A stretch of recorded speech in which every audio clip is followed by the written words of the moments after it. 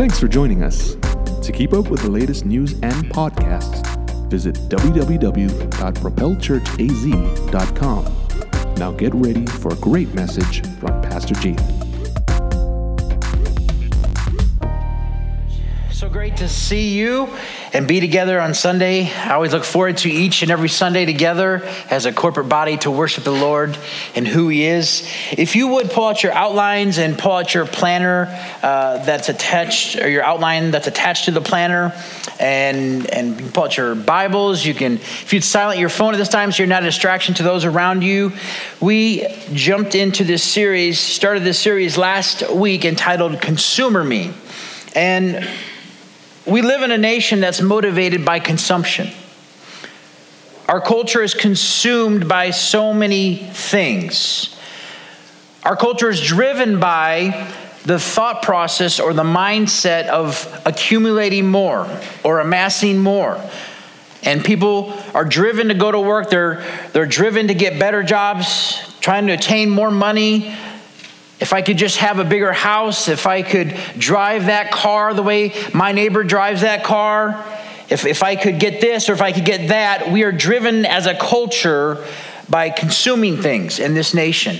And you can attest to that. You can try it and see by going to some other different nations around the world where they don't have as much.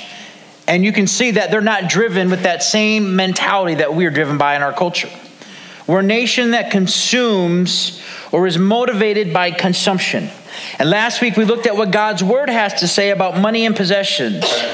And I encourage you, if you weren't here last Sunday, to get online and to listen to that message, because it really sets up the course of where we're going today and over the next 2 Sundays. And so Jesus said life is not about accumulating possessions.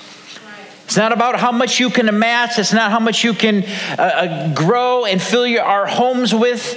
But true life is only found through Christ. Amen. In other words, that our heart should be is that we're consumed by Jesus, not by material things, not by possessions or money. And so consumer me is a cultural mentality that hurts our relationship with God. Again, in essence, in our nation or in our culture, we consume more of this and more of that, whatever makes us happy, or we think that we're happy. Solomon said in Ecclesiastes 5 that the pursuit of money and things is meaningless because they will not bring true or complete satisfaction within our lives. But rather, the consumption of things and money leave us only wanting and desiring more. It's an endless cycle, is what he's saying. And that's really why a consumer me mentality is about us. It's about me, and it hurts our relationship with God. And so again, today and the next 2 Sundays, we're going to look at some different mindsets or different attitudes that couple with consumer me, or really are a part of this cultural mindset of consumption that we live in. The first is this. A growing problem in our culture today is self-entitlement. And I look throughout culture and I see it on a regular basis. And this is a problem that's not staying the same. It's not getting any better, but it's growing worse within our culture. Self-entitlement is one of the reasons why our culture consumes more. It's a mindset. It's an attitude. It's an attitude that's about me and what I think I should have. What is due me? Or what should be mine. And TV commercials or ads feed us the lie that we deserve this product or that service. That's what they're made to do. They want you to buy something, to buy into a lifestyle, to buy into a mindset, into an attitude. That because of who we are, or because of what we do, or because we've worked hard enough, we deserve whatever it is that we want in our life. And those ads or those commercials or advertising could be subtle in their marketing, or some of them are in your face. We see this attitude displayed in sports, whether on a national level with high-profile athletes who seem to live a lifestyle of self-entitlement, that they're owed something, that they're deserving of something. I see it in the local sports here within Arizona. And I mean even down to the little teams, the little kids, not so much with the kids, but with the parents. And their parents have this self-entitlement attitude and mindset that they're little Johnny or their little Sally are going to be the next star athlete. And so they deserve this. This is a problem, a real problem within our nation, within our culture. We see it in the national news, and we see it on reality TV. We see it with celebrities. We see it in politics. We see it on social media. We see it everywhere within our nation.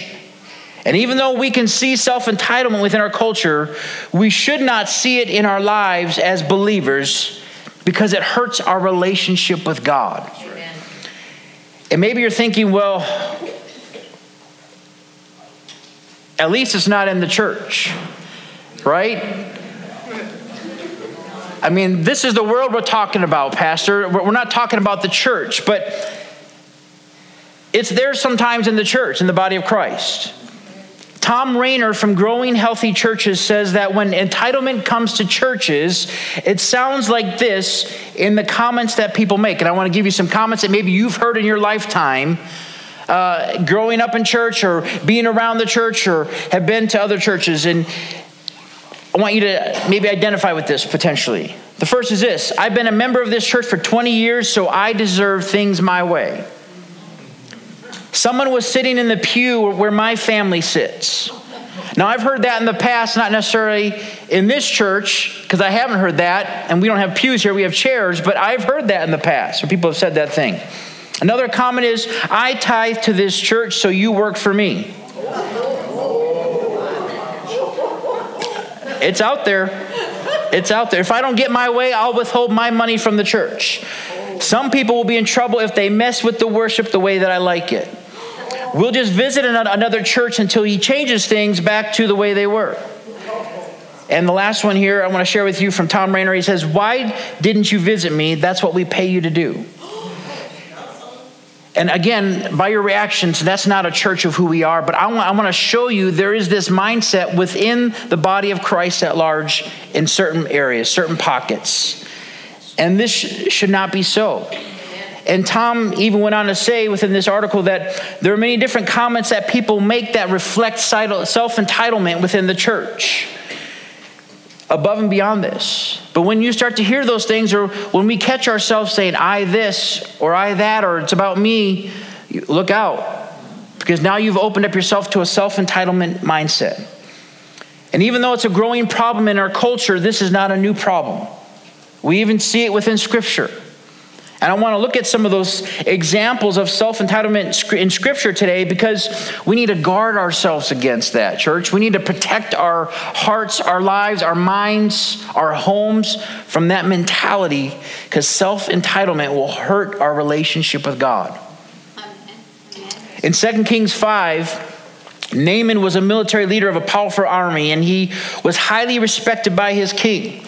And he was a strong soldier and he was honorable in the eyes of his master, who was the king of Aram or Syria. And yet, in spite of his success and how well respected he was, he had leprosy, which didn't have a cure. And so Naaman heard about the prophet Elisha in Israel, and he'd asked his master, the king, if he could go see Elisha. And the king said, by all means. And he sent Naaman a letter from him to the king of Israel, asking him to cure him of his leprosy. And so when the king of Israel read the letter from Naaman and from the king of Syria, he tore his robes because of his distress, thinking, why has he sent him to me? He said, I'm not God, and I can't cure leprosy. He's just trying to pick a fight with me.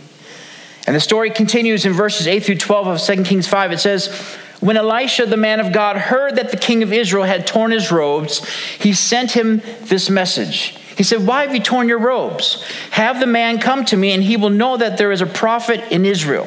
So Naaman went with his horses and chariots and stopped at the door of Elisha's house. Elisha sent a messenger to say to him, go wash yourself 7 times in the Jordan, and your flesh will be restored, and you will be cleansed. But Naaman went away angry and said, I thought that he would surely come out to me and stand and call on the name of the Lord his God, wave his hand over the spot, and cure me of my leprosy. Are not Abana and Pharpar, the rivers of Damascus, better than all the waters of Israel? Couldn't I wash in them and be cleansed? So he turned and went off in a rage. Interesting.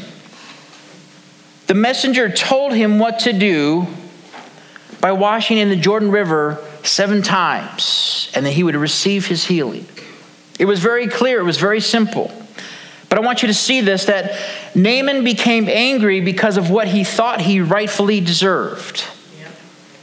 It was a spirit of self-entitlement. It was a mindset there. In other words, Naaman wanted a quick fix. He thought he deserved better. He thought Elisha should have come out himself in person to pray for him, to heal him in the moment. He thought because he was the military commander of the king of Aram that he should have received better care. And instead, he didn't like what the messenger told him to do in order to receive healing. And so he became upset. He became angry and rejected the prescription or the solution. Naaman had a moment doused with self-entitlement here. He was caught up with what he thought he rightfully deserved. And Dr. John Townsend says this about self-entitlement and what the underlying mindset or attitude is. The first is this. Self-entitlement says, I'm exempt from responsibility. I don't have to carry my own burdens. I don't have to do what others are expected to do. I'm exempt from being responsible in my own actions. I shouldn't have to do this or that. I should be able to do what I want to do. And Naaman here didn't want to have to follow orders from a messenger of Elisha because he himself was the one usually giving orders. Naaman, as the military leader, was used to giving the orders, and he expected better care, better service in his mind for Elisha to come out and pray for him instead of talking with a messenger. And so Naaman had wrong expectations, and he was inflexible. The second attitude of self-entitlement is this. Self-entitlement says, I am owed special treatment. I am owed special treatment. It has the mindset of deserving special treatment, that I'm entitled to certain privileges. I am owed this because of what I went through, because of who I am, because I work hard, because I'm better than others. And this type of thinking is self-focused. Its concern is about who I am and what privileges I'm owed because I'm focused on my own desires, needs, and interests. Amen. My thoughts, my mentality, all revolve around me. And Naaman thought he deserved special treatment and honor because of who he was as a military leader. So he became angry when he didn't get to see Elisha. And he thought at least that he deserved to have Elisha come himself instead of sending a messenger. He thought he was being treated unfairly, if you will. And he rejected the answer to his healing. Now, thankfully, though, if you continue reading on in the verses after that Naaman had surrounded himself with good leaders, which is so important for every one of our lives, that we have good people that are looking out for our best interest in mind. And his servants around him were good. And so they were able to talk some sense into him and help him rationalize that this was the answer to his problem. That all he had to do was go down to the Jordan River and dip himself or wash himself 7 times, and then he'd be made whole and well. And so he listened to his servants and washed himself in the Jordan River 7 times, and it says his skin became clean like that of a young boy. So thankfully, Naaman listened to the people that were around him. Otherwise, his self-entitlement would have kept him from his complete healing and wholeness. Church, we must understand that there is no room for self-entitlement within our lives or within the body of Christ, because it's harmful to our relationship with God and it negatively affects every area of our life. Why? Because our attention then is on us. It's on me. It's on my desires. Instead of on others, our attention leaves God and being focused on Him and what He's called us to do, to being on us and what I want to do in our lives. Look at what James says in chapter 4, verses 1 through 3. He says, "What causes fights and quarrels among you? Don't they come from your desires that battle within you? You desire but do not have, so you kill. You covet but you cannot get what you want, so you quarrel and fight. You do not have because you do not ask God. And when you do ask, you do not receive from God because you ask with wrong motives, that you may spend what you get on your pleasures. Interesting. So James says the reason we quarrel and fight with people is because of our wrong desires on the inside.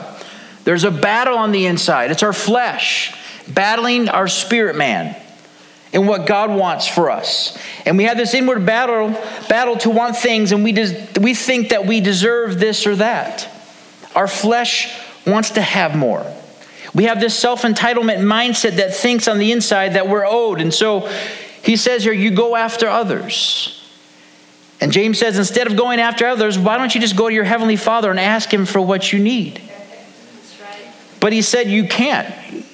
And when you do go, you ask with a wrong heart and motive, and God sees the wrong heart and motive, and he does not give to you what you are asking for because he knows that you're going to take that blessing from God, and in turn, you're not going to honor him, and instead you're going to honor yourself and spend it on pleasures for you. Understand here that James is addressing believers in this book in regards to the wrong desires that battle within. He's not talking to non-believers. The audience that he's writing to here is Christians, people that are followers of Christ. He's saying, why do you have these quarrels and fights within you? Why do you do it? It's because you have these wrong desires and motives within inside. And it causes quarrels and fights with others. I want you to see that out of self-entitlement, it destroys relationships and our testimony. Self-entitlement will destroy the relationships around us and within our lives and our testimony for Christ. When we live focused on trying to get what we deserve, it damages the relationships that we have with others. Amen. We know that it hurts our relationship with God, but the reality is that it also hurts our relationship with people in our lives. Our selfish desires cause us to not live in peace with others. It's hard to get along with others when we're only thinking about ourselves. And so we end up offending others. We end up pushing others away in our lives. We end up hurting people, including those closest to us, because of self-entitlement. And not to mention that our testimony goes out the window when we're focused on self. We can't proclaim that we love Christ if we love ourselves more. We can't think that we'll be effective in sharing the gospel with others if they look at us and see our lives fighting with others because of our self-entitlement attitude. So self-entitlement, it encourages wrong motives and coveting what others have, is what this scripture was saying. Self-entitlement or being focused on self encourage us to live with wrong motives. That whatever we do, the ulterior motive is to please myself, to meet my desires because I deserve it, because of who I am and what I've done and worked hard for it. And James says again that we will even go to God and ask him for what we want, for money, for his provision, but we don't receive because we're asking with wrong motives. And God sees it all.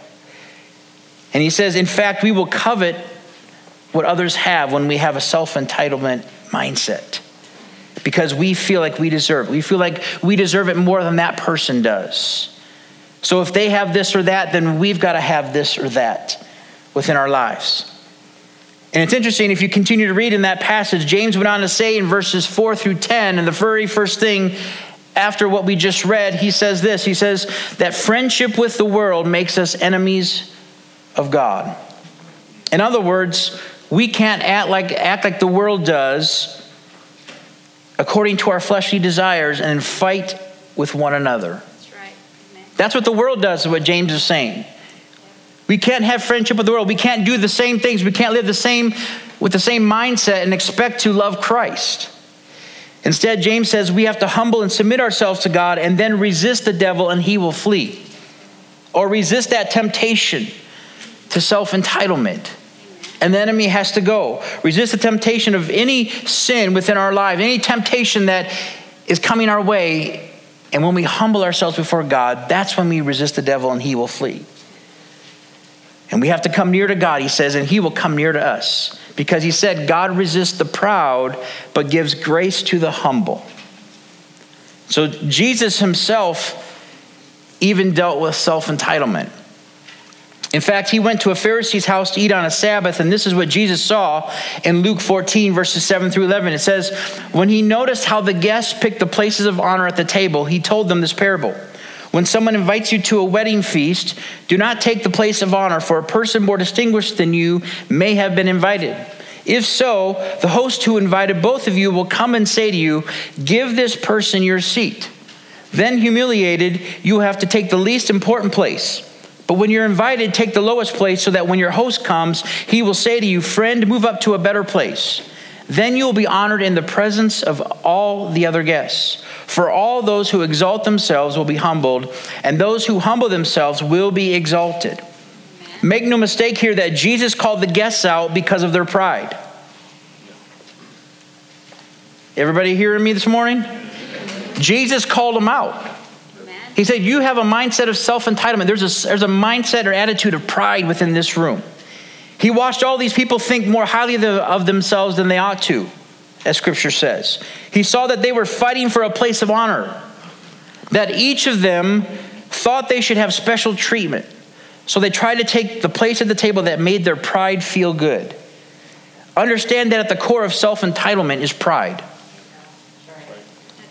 If we're living with that mindset, there is some form of pride within our lives. And I'm not talking about having pride in our favorite sports teams or being proud of our children for what they've done and accomplished. I'm talking about the sin of pride, where we only think about ourselves, or we put ourselves above everyone else, including God, within our lives. Pride drives us to make us look better than others, and it focuses on what is owed me. In other words, self-entitlement. Pride doesn't allow us to take responsibility for our own actions. It's not my fault. I deserve this. This is what I went through. This is who I am. Because I'm better than that person, I should get this. I should get what's due me, is what this mindset is. And we don't take responsibility within our own actions because it's always someone else's fault. That's self-entitlement. That's pride behind it.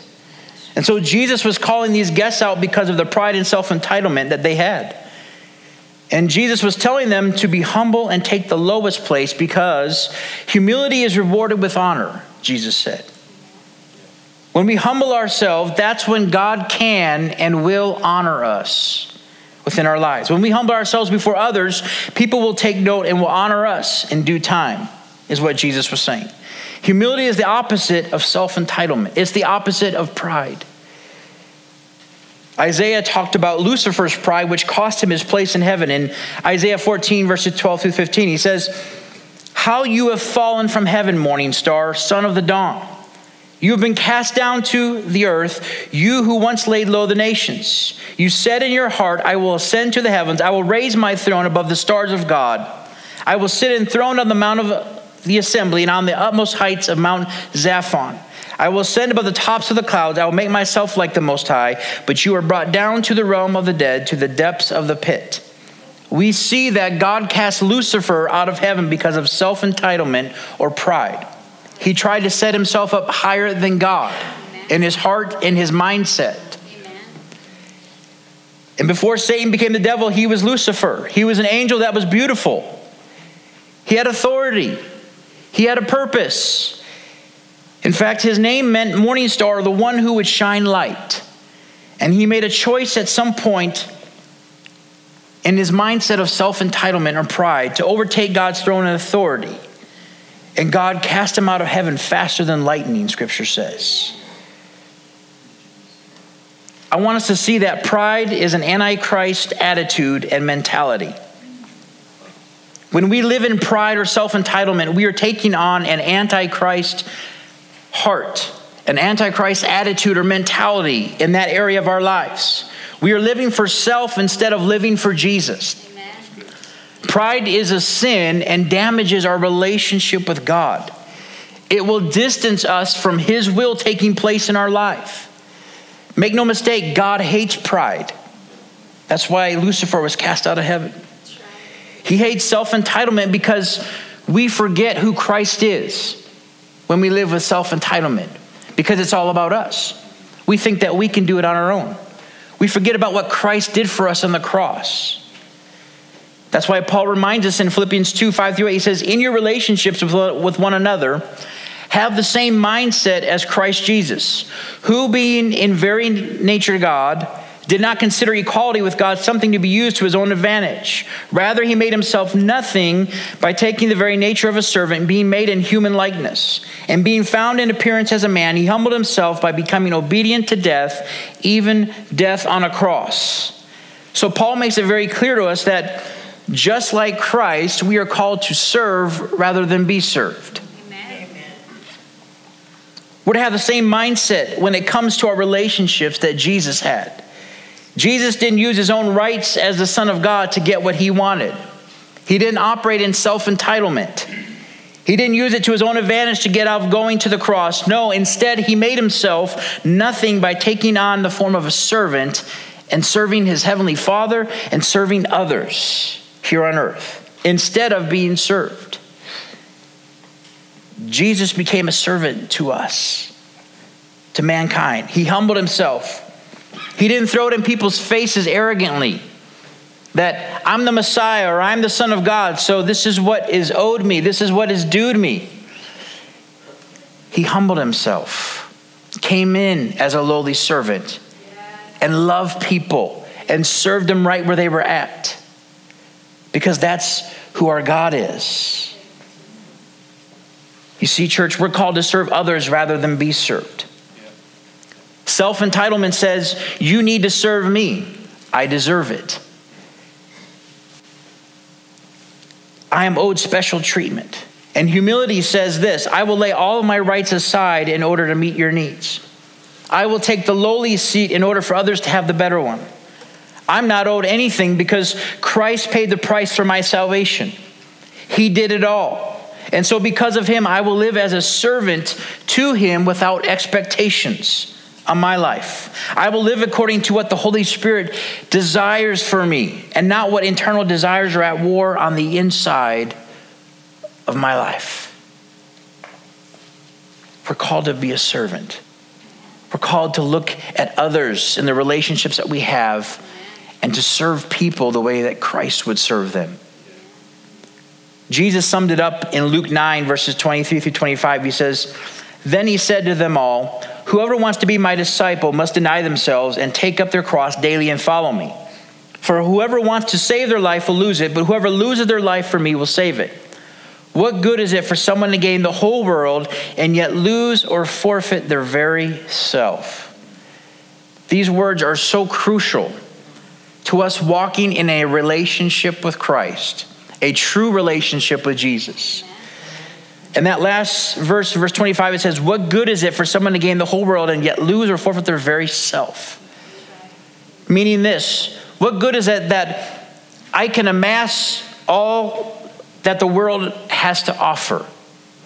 I can attain the most amount of money that I can possibly get. I can buy the most amount of possessions. I can live to please myself and yet get to the very end, and myself or my soul will miss out and will forfeit because I've lived with the self-entitlement mindset or attitude, is what this verse is really saying. And it's so crucial for us as believers that we make sure our mindset and our attitude and our heart is lined up with God's word and what it means to walk in that personal, authentic relationship with Jesus in our lives. That's why we can never forget that we must deny self. We must pick up our cross and follow Jesus to get rid of self-entitlement. That we would take on the very nature of a servant and following in Christ's footsteps and who he is and what he modeled for us. And again, I'm not saying that, as I said last week, it's not wrong to have money. It's not wrong to have things.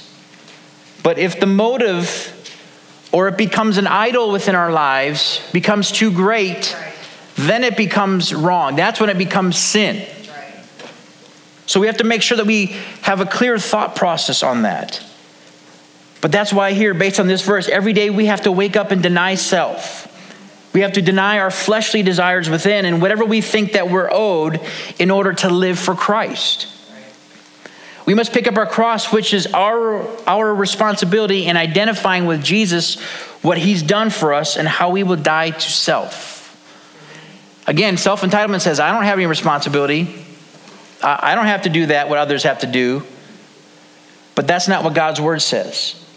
God's word says our responsibility is to pick up our cross and to deny ourselves and to follow him. And then we must follow Jesus as a disciple. We have to make the choice daily to do what he would do. Act like Jesus would act. Talk like Jesus would talk. In which all of these, or every area of our life, should look like Jesus. In essence, that we surrender to his lordship in each area of our life. And when we purposely live like this, that's when we begin to have a change, or that's when we see the mentality is not one of a consumer me within me, but it's on a servant's mentality. It's all about a love for Christ, all about a love for God. And we get rid of that consumer me mentality. We get rid of the self-entitlement attitude and all that we think is owed us. And we take responsibility for our actions. We take responsibility for our words and our lives in following Jesus. In turn, we end self-entitlement in our lives in order that we would be consumed with Jesus and living for him. That's the goal. That's the heart, is not to be consumed with the things of the world, but to be consumed with Christ, to be consumed with his love, his passion for God. God doesn't just call us to be in love with him. He calls us to be passionately in love with him. Amen.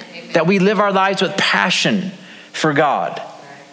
That we're consumed every single area of our lives, our homes, our families, every single aspect would be consumed with Jesus. That's what he's called us to. That's what the privilege it is of being a follower of Christ that we get to walk in. That's right. To be consumed with him.